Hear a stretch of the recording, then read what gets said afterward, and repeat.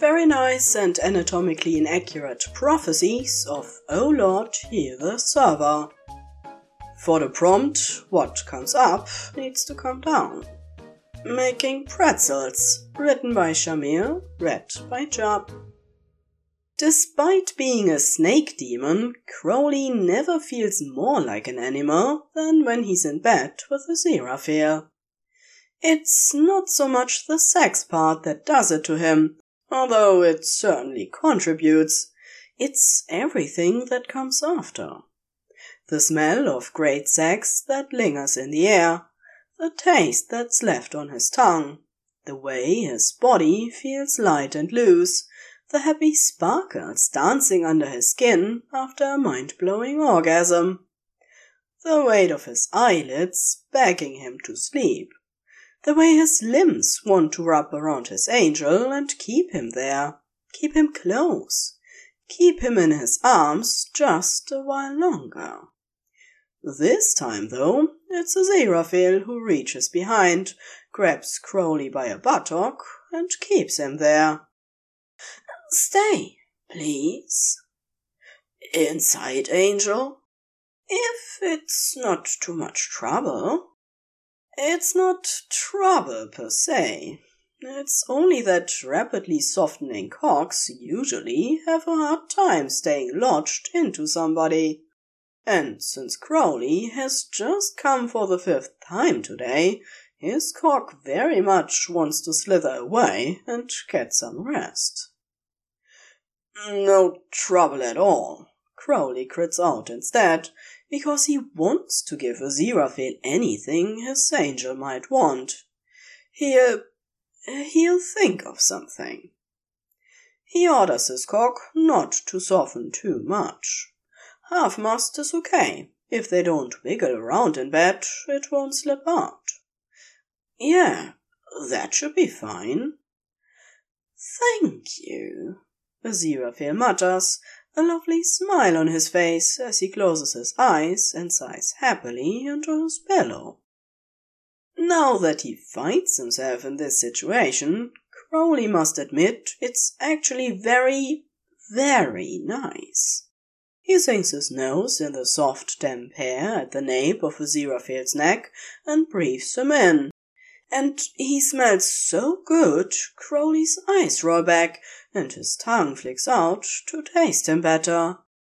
He has a hand on Aziraphale's belly, and he spends some time just kneading the flesh there, letting his snake instincts loose. He won't turn into a literal snake just to coil around Aziraphale and squeeze, but he can do the next best thing. Stay plastered to the angel's back and hold him close.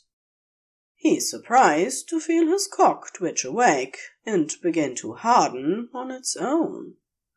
No miracles, no nudging on Crowley's part, just his body enjoying being close to his angel. It might even be a conditioned response, his dick thinking they're going to have sex again because it's still stuck in Aziraphale's arse long after finishing. Crowley can't blame its logic. "Angel," he purrs with a slight roll of his hips. He props himself up on an elbow to look at Aziraphale.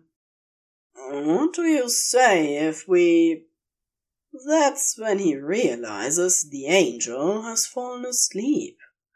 Aziraphale's lips are parted, his eyes are closed, he's even snoring a little.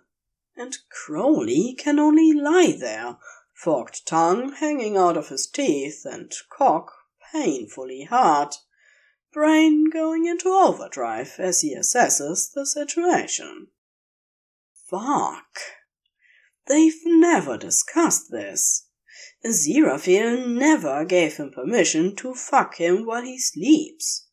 Why would they discuss it? He never thought he'd get to dip his prick into a sleeping angel. And Aziraphale had only mentioned staying. The thought of waking Aziraphale up and asking crosses his mind, but the angel is sleeping so well. Crowley has been trying to get him into sleep for ages, his ultimate dream being spending 9 hours with Aziraphale in his arms as they sleep through the night. No, he's not waking him up, even if his cock pulses hard and hot through the entire night, red like the siren on top of an ambulance. Aziraphale wakes up to the sounds of birds outside his window and realizes it must be morning. He tries to stretch and feels the heavy weight of Crowley's cock still trapped inside him. He smiles. He really didn't think his demon would be able to keep it up for so long. He feels deliciously spoiled. "Good morning, He turns back and sees Crowley, covered in sweat, smiling maniacally at him, one eyebrow twitching. "Hello, Angel. Slept well?" Yes. Are you all right?" "Why wouldn't I be?" Crowley replies with a tone so uncharacteristically chipper it sends a shiver down Aziraphale's spine. "I don't think you've had any sleep," he points out gently, and Crowley shakes his head. "You can stop now if you want. Perhaps you'd like to take a shower, have some breakfast." He catches the way his demon's face falls immediately. "Or we can go again if you'd like. You know how I like to start my day with a spot of—" He doesn't manage to finish. Crowley somehow manages to twist himself enough to kiss him, while moaning something that Aziraphale is pretty sure is the word angel, then breaking off to pull up his leg and slam his hips into him. "Well," Aziraphale thinks to himself as Crowley folds him like a pretzel first thing in the morning, "now that's a request I should make more often." The end.